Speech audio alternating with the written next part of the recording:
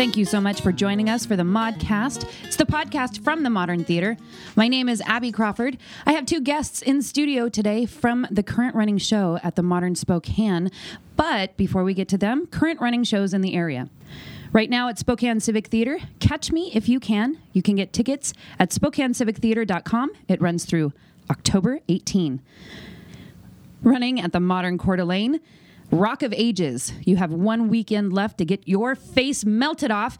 You can get tickets at themoderntheater.org.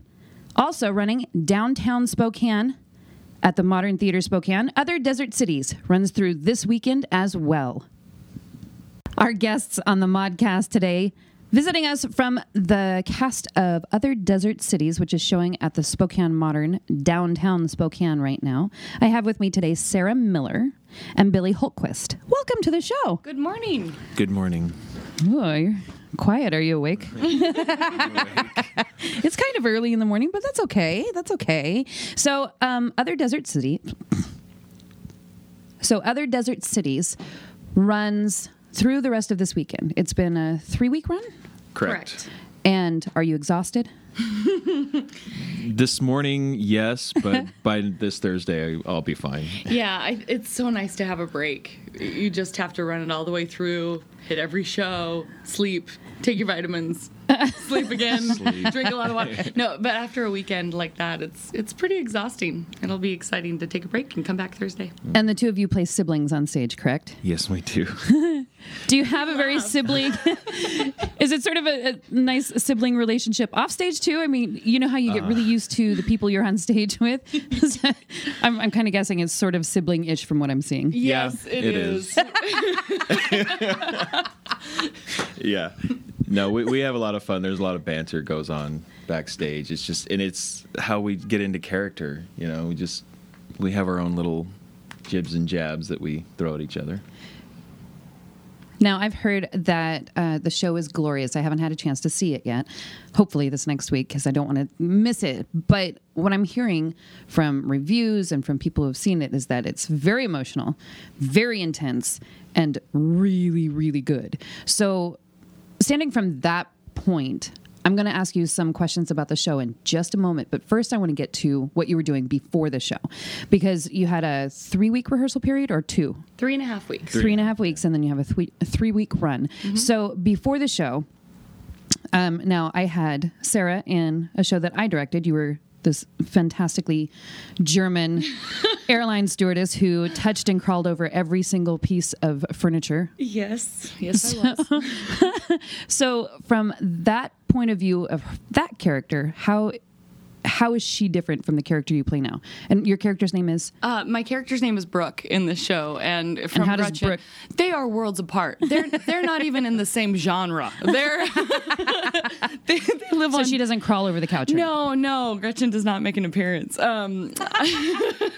But no, they are. It's really a different headspace and heart space entirely to go from a farce kind of production, which has its own rhythm that it follows. It has its own way of moving and way of interacting in front of an audience versus this dramatic piece, which is not just drama, but very real life drama. Right. To be everything that is the opposite of Gretchen, not forced, very casual, very, just comfortable in your own skin, not aware that anyone is looking, kind of very normal behavior.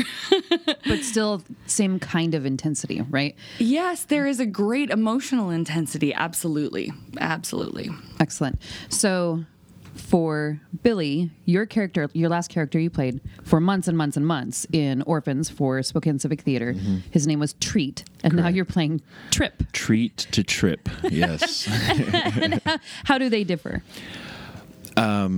Treat was a troubled, mean person that was just very dark.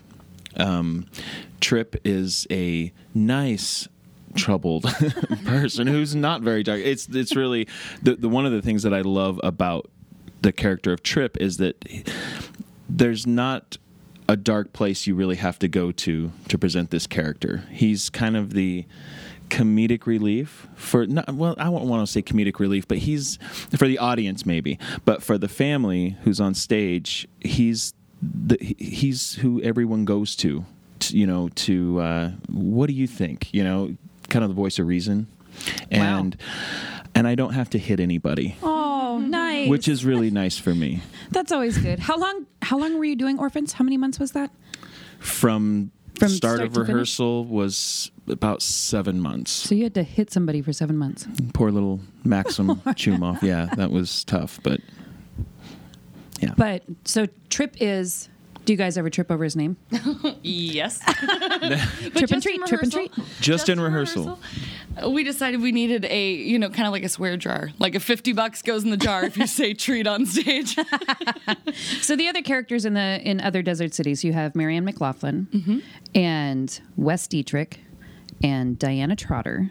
And you're all family members, correct? Correct. Okay, can you give me a quick synopsis of the show without giving anything away? Sure. So the character of Polly and Lyman Wyeth are the parents of the family. We're in their home. We're there for Christmas Eve. And that's Wes and Diana. That's correct? Wes and Diana. And Polly's sister, played by Marianne McLaughlin, Silda, is there also. Silda's 2 weeks sober out of rehab. So she has a lot of stuff going on in her headspace. Oh, wow. The parents themselves they're aging retirees, moved to the desert, but they were in the Republican Party very ingrained for many, many years. Lyman was ambassador of the Republican Party under the Reagan administration, so very high-profile family. The two sisters were writers at MGM back in the 60s, and then Polly met Lyman and then entered this political career, and we are their offspring. So wow. I'm the middle child. We had an older sibling, Henry, who did not follow the Republican path, dissented after the Vietnam War, joined a cult of some sort, and was implicated in a bombing.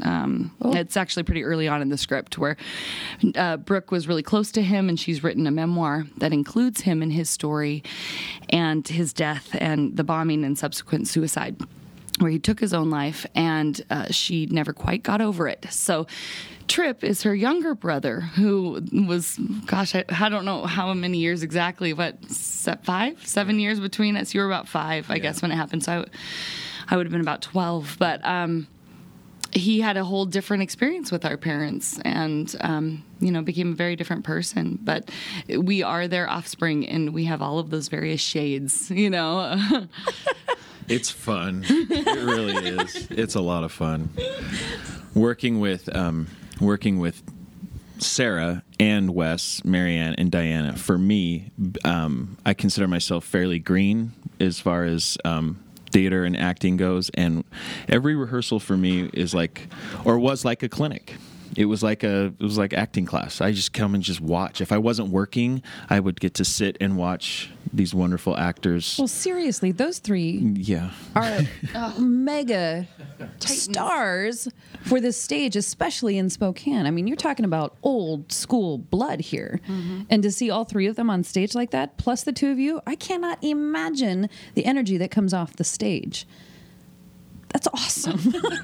I'd just love to sit and watch the rehearsal just to see all of you. Even you. You're damn good on stage, Billy. So yes, he is. I mean, you may be green, but you're damn good on stage. Now, your director, Dawn Taylor Reinhardt. Mm-hmm. How is it working with her? I love the woman. I'm just going to put that out there. I love the woman, and I love watching her work. How is it for you? How could you not? Yeah, really. She for me, she pushes me. Like, and not that I've never worked with a director that doesn't, but well, you're on stage with another director who did, right? For 7 months. No, she pushes everybody, but for me in particular, she asks questions that I don't know if I would have ever really thought of, and she helps me find different layers, and I'm still finding layers with this guy, so. Yeah, when I've had the pleasure to work with Dawn on a number of projects, so it's great to work with her again. And she approaches directing from this, she always talks about the receiver, from the receiver standpoint, this is what I'm getting from you. And she obviously has the big picture thing where we need to move on the stage, the practical aspects, the technical view, but just how she's able to reset every time we rerun a scene or rerun a show as if she's not seen it before, right, and have that receiver's response and be really honest, candid, and yet it's safe and caring. It's constructive feedback. We don't. It's a real skill to be able to do that and watch it new and give us honest feedback in that way. But yeah, she doesn't go light on any of us. No. She doesn't let us get away with things that are, our little bad habits or. There's a habit that she saw that I would have in a certain moment where I would get a chicken head when I would just start. I would start looking like I was pecking like a chicken. And the way she puts it, she could very easily make you feel like really, really bad. But she doesn't. And she has this tact to where she'll say, I didn't like it. I hated it. I hated what you just did. But she does it in such a way where that she wants to see something better, and it's very unique, and I love working with her. You had the chicken head and I had the puppy face. Aw, chicken head and puppy face. That's your nicknames now. Oh, no. That's what I'm going to say from Wonderful. now on. Chicken Wonderful. head and puppy face. So it's a humbling experience. That's good, though. When you work with different directors and you get different ideas, different habits from the directors themselves, it always gives you something more to take with you into the next show. Now, you're both doing more shows this year, correct? Yes. What are you doing next? Next, I have All My Sons out at the Modern Coeur d'Alene, directed by Jad Davis. Excellent. Yeah. And that is next spring? Yeah, that would be, I believe it opens end of January and runs through first few weeks of February. Gotcha. And I'm doing the workshop for Doug Dawson's project, It'll Come to You. So that'll be a workshop in January. So I get to do a little musical theater stuff in that regard. Yay, musical theater. Yay! I'm loving branching out there. And then I will be in a show in the spring called The Ladies Foursome, which is also directed by Dawn. So, oh, how fun. I know. I'll get to work with her again. And that one's about golf? That one's about, yes, golf. Yes, it's about golf. And there's 4 women on stage who I think it's a light, there's comedy, there's banter, it's a little bit of like Sex and the City for the golf course, I think. Different characters playing around, but it all centers around their common friend, 3 women who play golf every week together. And then this 4th kind of mystery person that they met at their late friend's funeral. And so they're going to do a round of golf in memory of their collective friend. So these 3 old friends and this new person, and how their conversations go on the golf course, remembering old friends, life, men, children. Wow. Yeah, it'll be fun. Okay, so golf on stage, making it interesting. And My 4 Sons, is that what you said? All My Sons. All My Sons. Dang. That's My okay. 4 Sons, that was a TV show? All right. Yeah, with the foot. Okay. So let's talk about the talkback you had this last week with Temple Beth Shalom, yes? Yesterday. Was it yesterday? Yes. Okay. So how did that come about? And it was for other desert cities. So you had other desert cities. They came to see the show, and then there was a talkback afterwards. Yeah, I think it came about through, I think Heath set that up with them directly. She had a connection and had talked to them about the show, and then they had requested a talkback as part of that. What was the connection between your show and Temple Beth Shalom? The connection is that the Wyeths, the Wyeth name is not a Jewish name, but Silda Grauman is. The 2 sisters that are in the show, Jewish girls from Texas, and they moved to California, became writers together, but one of them married a non-Jewish man. He was in the movies. That's the character of Lyman. And left her Jewish heritage in the past, kind of moved on and had this more country club lifestyle, and really changed fundamentally in how she conducted herself, how she raised her children, lost a lot of those traditions. And at the same time, in this backstory of these characters, Silda's character started drinking, started, falling down that path of addiction. And so their roots as being Jewish girls and how their stories carry out and losing their heritage, that assimilation into kind of standard American culture, how that affected them individually and how it affected their kids too. So it was a really interesting conversation with Temple Beth Shalom. The takeaway might have been that it's a bit of a cautionary tale for their group. There was one of the participants in the talkback that was sharing how Temple Beth Shalom, as just a community center where life and community is lived out, almost like a country club, kind of. It was an interesting parallel to that, but where they have an annual conference that they send their kids to, and how excited her son was to go and see all of these other Jewish kids, because they really feel like they're kind of one in the masses a lot of times, especially in maybe a bigger high school here in Spokane, than to go see 1,500 other Jewish kids and get to know. But they were talking about how they have all of these different events in their children's lives to really instill this sense of identity and Jewish identity in them, and how that can center them as human beings, how it can make them feel safe in their family, safe in their community, have direction for their life. And for our characters as Brooke and Trip, especially Brooke, she really struggles with a sense of identity. She really struggles with knowing who she is. And the story revolves a lot about covering up what actually happened in the past and the secrets that the family keeps, and not having a shared story for the family. So it was interesting and nice to hear them talk about the way that they live out their cultural heritage and their Jewish heritage, and how the Wyeths don't, and what that comparison looks like, and what we can learn from that. Wow. Well, that will be, I think it's so great that they caught in on that, and that you got to be a part of that and have that talk back, because it's not often that people can sit down and watch a show and say, okay, this came from this heritage. And the fact that we've got 2 shows running right now, which are under the Reagan administration. I mean, if you think about it, we've got Rock of Ages that happened during Reagan administration, and this one. So just for you, how, I think it would be such an awesome experience to be a part of something like that, to take with you into your everyday life, right? At night, you're actors, and daytime, you have regular day jobs, correct? So standing from the point of an actor who's on stage 4 nights a week or 5 nights a week, how for you to be a part of the talkback last night and hear what they had to say, what does it do for you in your everyday life? Not your actor life, but your everyday life. Does that make sense? Oh, now you're thinking about it, aren't you? Ha ha! I have asked a great question. That was a curveball. Thank you. Damn it, Abby.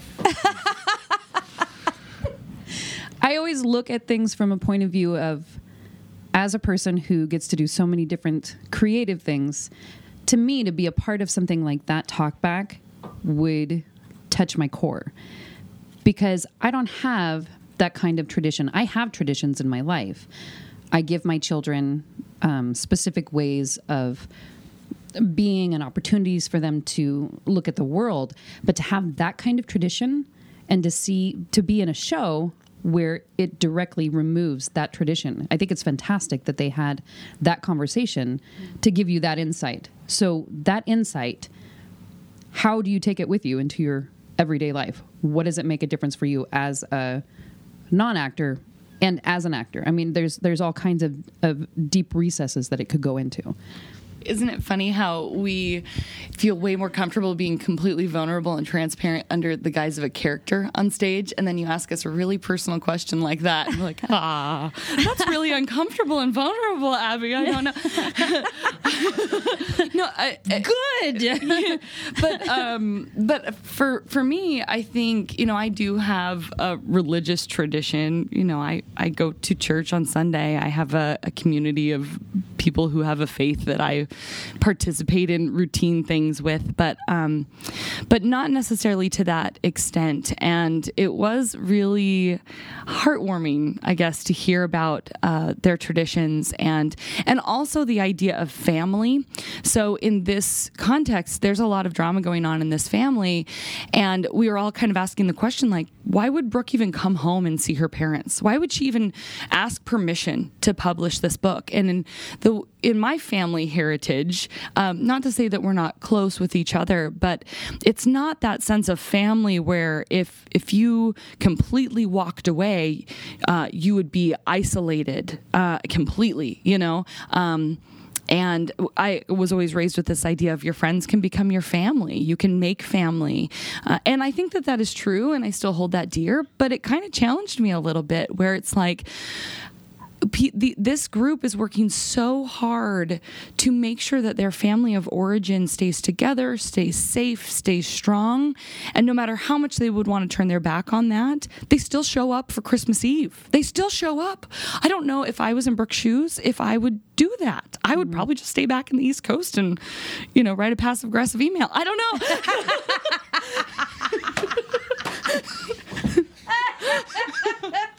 At least you're honest.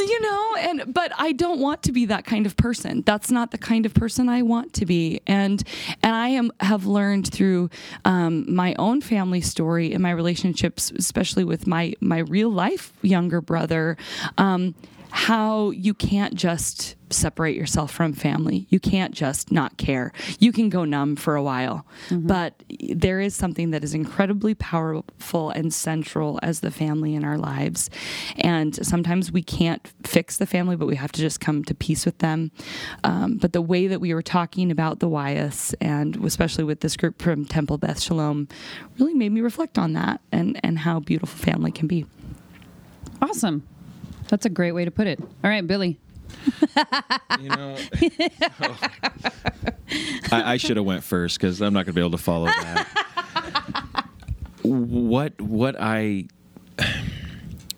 When I go home, when I leave the theater and I go home to my wife and my two boys, whatever character it is that I'm playing, whether it's a guy like Treat, who's extremely dark and troubled, or this more, friendly, fun-loving character, I go home, I look at my boys, and it's what I want to be able to express to them is that you can do whatever you want with your life. Don't be afraid to take chances. Don't be afraid to believe in something. Whether it be a certain type of religion. The one thing that we've told our boys is, you treat others the way you want to be treated. It's that golden rule, I guess we all learn when we're really little. But the one thing I want them to see is, it doesn't matter what anyone else believes. And if you disagree with that, you still treat them with the same amount of respect and dignity that you would expect them in return. So, I'm not sure if I'm answering your question, but when I was listening to these, the people from Temple Beth Shalom talk yesterday, it was interesting to see the things in the show that they liked and that they not necessarily didn't like, but that they disagreed with.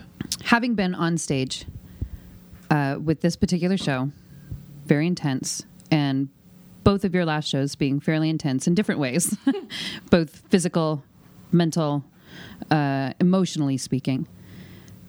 In your everyday lives, how do you prepare yourself for these particular characters?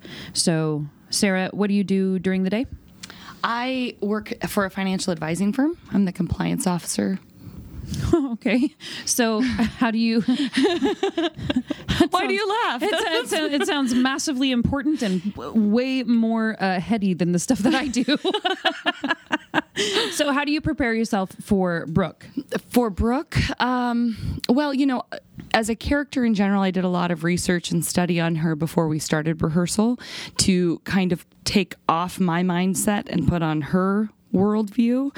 And that was research from a historical standpoint. She was raised more in the 60s, 70s, whereas I was actually raised in the 80s, 90s. So to get the cultural references there, to get the political references there, I did research on the history of counseling, depression, treatment for mental illness, and how that has changed dramatically from the 60s all the way up to present day, how it might have felt for her to be following an ambassador of the Republican Party around, especially dealing with this own kind of internal trauma that nobody would talk about. So there was just a great amount of research that I had to do and in preparation for her as a character.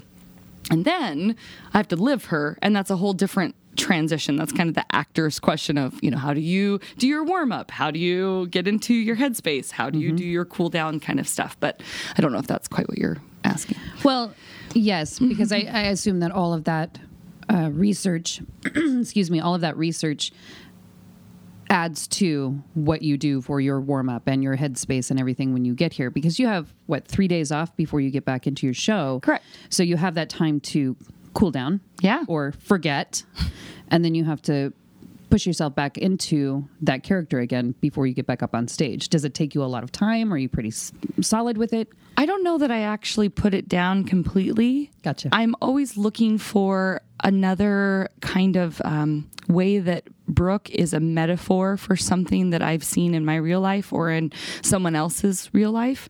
So as I'm scrolling through a Facebook feed, or as I'm watching the news or something, I think on, was it on Friday? If this isn't right, but I think it was on Friday when there was the shooting in Oregon. Yeah. And for me, I'm watching the news thinking, this is someone's worst day of their life, and that is something that needs to be held with a reverence, and a thoughtfulness. And how do I then just continue through my workday and go do a play? But for Brooke, this is, she had a worst day of her life too. And I try and think of it as, we all are humans with very complex and very heavy stories and very light stories too. But if I can tell the truth through Brooke on stage, for whoever is out there in the audience on that day, I hope that it translates well, that we're kind of meeting each other in this human space and human experience for a moment. Because I feel like that's kind of what theater is about. So every day there's kind of a different motivation for what carries me through my arc for Brooke. There's a different thing that at the end weighs on my heart. The story always carries it, but the meaning of that story and how heavy that sits in my gut can change depending on what I've done through the day or what I've experienced through the day that reminds me of Brooke and what her story means for all of us. That's really out there and heady, and I'm totally a nerd and a dork. I know, a lot of people are like, my biggest comment and critique sometimes from Dawn is you're kind of overthinking it. Just get on stage. She's always very respectful of what I'm going through and how I process, but I overthink things a lot, so please don't use me by any means as a standard for. Well, I think it's important, though, to see how different actors and actresses work. I think it's because I do my work completely different from what you do. Mm-hmm. You're really deep. I'm not necessarily that deep when I get into my stuff, but I think it makes a difference because everybody's got a different way of working. Right. Completely different way of working. Okay, so Billy, how do you prepare yourself for Trip? Wait, Trip. Oh. See, it's hard. That's funny because, okay. How do you prepare yourself for Trip? Trip.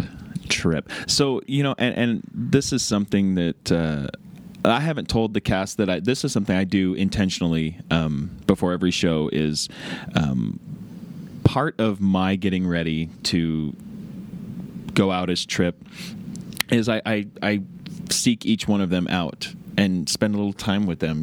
Wes and I share the dressing room, and so just being around Wes is like being around my dad, being around Lyman, and so it's it helps me, just the banter we have back and forth. Same with Sarah and Diana and even Marianne, but the three of them, Wes, Sarah, Diana, I seek them out and I just spend a couple minutes with them. So I'm ruining, like, I didn't tell them that this is what I do, but that's what I do. I seek them out and just talk with them, as we're getting ready. And that just being near them helps me kind of get into the Lyman household and what I need to do. I know it's a little weird, but I don't think it's weird. It's at not all. weird, and I actually kind of do it too, because for so much of what like Brooke is carrying around is that like deep angst, heavy stuff, but half the show is just our family having banter and being together and being that like light-hearted family time. Mm-hmm. So the whole 10 minutes leading up to the top of the show, I'm like, I just need to go be with my family and like remember what it's like to be with them and be cool, Brooke, be cool. And so see, even sitting and having conversation, the way that you guys interact is very sibling-like. It's a lot of fun to sit back here and watch it. It's incredible, though, if you think about, you have your actual families, mm-hmm. and then you have your theater families, and it happens every single time you're in a show. It's not unique as far as every show having a family, but by the time you get to the end of a show, you've created such a bond with each other. Even if the whole show, you actually have a family on stage, or if you're just a bunch of characters that are not related, but it's still a family. And by the end of the show, you can't help but be in touch with these people the rest of your life, right? But it's fun to watch the interaction with you guys. So I have a question. Apparently Tripp has a Denver Broncos tattoo that shows all the time. Now, is that something for Tripp or is that something for Billy? That is something for Billy. And why do you have a Denver Broncos tattoo? Even my 11-year-old doesn't like the Denver Broncos, and I don't understand why, because it's sports ball. And he actually was saying it the other day. We're driving down the street, and he goes, "Oh, the Denver Broncos, nobody likes them." Yeah, my 11-year-old. I didn't even know he knew anything about sports ball. So tell me. So the tattoo is mine. It's Billy's. It's not Tripp's. Okay. We did try covering it up. Didn't work. Got makeup all over the couches and the furniture. So, dang it, Tripp! I've been a Bronco fan since I was a little boy. When growing up, my mom's side of the family, they were Bronco fans, and so being around that madness, that hysteria for a team, I loved it, and it's just stuck with me ever since. It's a family connection, So, so growing up, they were my team. We moved up here, and I didn't think anything of it, but this is Seahawk country, and at the time there. Broncos and the Seahawks were rivals, and I would get picked on the playground because I liked the Broncos. It was a crime to be a Bronco fan in this area. I can't believe that. So when Dawn said, you need to come up with justification for why Tripp would have a Bronco tattoo, because she hates it. And so Wes Dietrich actually came up with a really good excuse. The Lymans are living in Los Angeles, Palm Springs, and Los Angeles doesn't have a football team. So, and Tripp, being the probably avid traveler that he is, maybe pick Denver. So we presented it to Dawn. She doesn't care. She doesn't. So, it's a bunch of people have commented on it, especially people that I know who've come seen the show, but hopefully it's not too much of a distraction. Oh, I wouldn't think that it was. I mean, tattoos are tattoos as they are, Yeah. It's just so interesting. I didn't know whether it was Tripp or Treat or Billy. Who got the Denver Broncos tattoo? Okay, tell me your hardest moment in rehearsal. And then I'm going to ask also your favorite moment on stage. This rehearsal. Yeah. This rehearsal process for this particular show, what was your hardest moment in rehearsal? For me, the hardest moment, well, I'm going to say moments, because the way Dawn works and the way that Tripp's character, delete that. The way Tripp is presented is there's this wave. There's these little highs, little lows, but there's never any big explosions. There's never really any low moments. And so the challenge for me has been finding those moments and keeping them real. Are you looking for a particular moment? No, just specific moment for you, where you discover as an actor, okay, that's difficult. I'm going to have to work on that myself and take it home with me and sit with it. The moments of anger, because he's not an angry guy. But he does get fed up with his sister. He does get fed up with his parents. Maintaining that passion that I have. Tripp is a successful reality show producer in Los Angeles, and he's got a hit show that's having a lot of success. And so he's very passionate about what he does. His family kind of makes fun of it. They don't really take it too serious, but he's still passionate about it. As far as the situation that's going on with Brooke and her book and what's going on with the parents, he's passionate about his sister. He's passionate about his parents. He has his own passion. For me, it's just maintaining that level and not coming across as angry. Gotcha. Okay. Sarah, hardest moment? Hardest moment in the rehearsal. I was talking about all of the heady research that I do, and we came to a point in rehearsal where Don, as an excellent director, says, you need to stop thinking now. This is where you need to turn off your brain. You've done the research. You've done the work. Now you just have to trust yourself as an artist that as you get on stage, Brooke, be Brooke, connect with your fellow actors, and this thing will carry you through. This creative process will carry you through, and you don't have to map it out. I wish I could say that was early on in the rehearsal process. That was like opening night. Yeah, it really was. And because we had taken that Thursday night off, and we had changed some of the blocking on Wednesday, and so we came Friday, and it was a good show, but it was kind of almost a preview for me, because we had enough changes that we were going to implement in front of a real audience that I was really in my head. It felt, and we had this talk afterwards, and she's like, now you've got it, now let it go. And it was the best piece of advice, not just from a director standpoint, not just from the show, but as a teacher, which is what Dawn is really at heart. She's a teacher.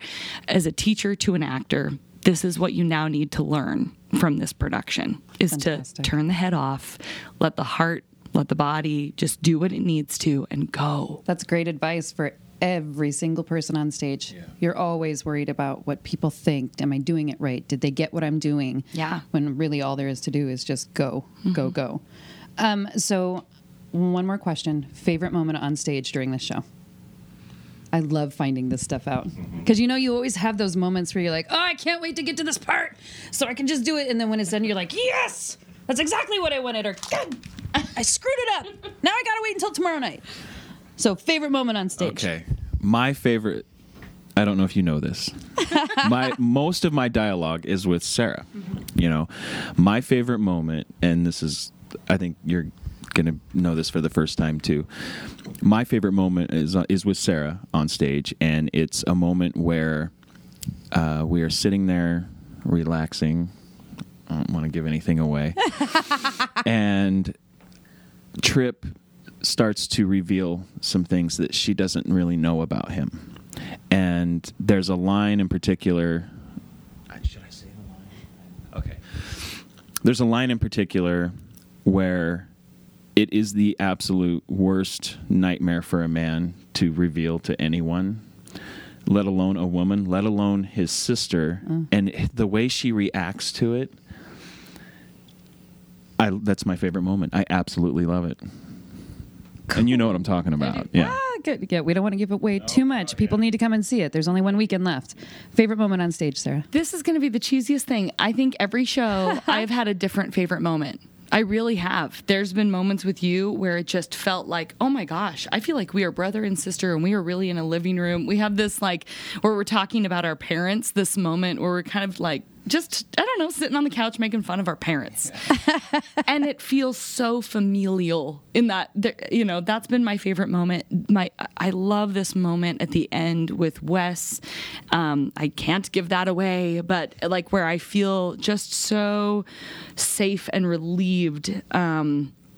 And I love that. There's a final moment when at the end of Act 2, just the scene 2, right before the very, very end, where the lights kind of go down. But in a moment as actors and characters, we're all on stage in this moment that is so powerful. Even if I can't see them physically, I feel them. And that's fantastic.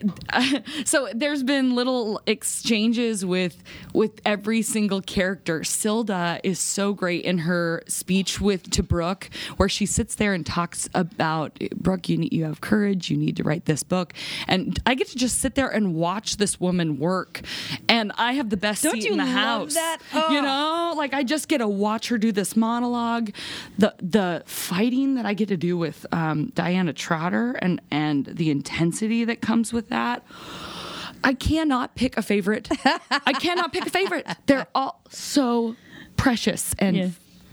So this just popped into my head, and I don't know why I didn't think of it before. But the one of the other moments that I really enjoyed that I can talk about and give, is when Marianne's character first comes on stage. And you get to meet who this woman is. She's in this, what is it, a gown, a dress? What is that? I don't know what it's called. A muumuu. Yeah. She comes out. A caftan. So she has this interaction with me. She sits down, she takes her medication, and she starts telling a joke.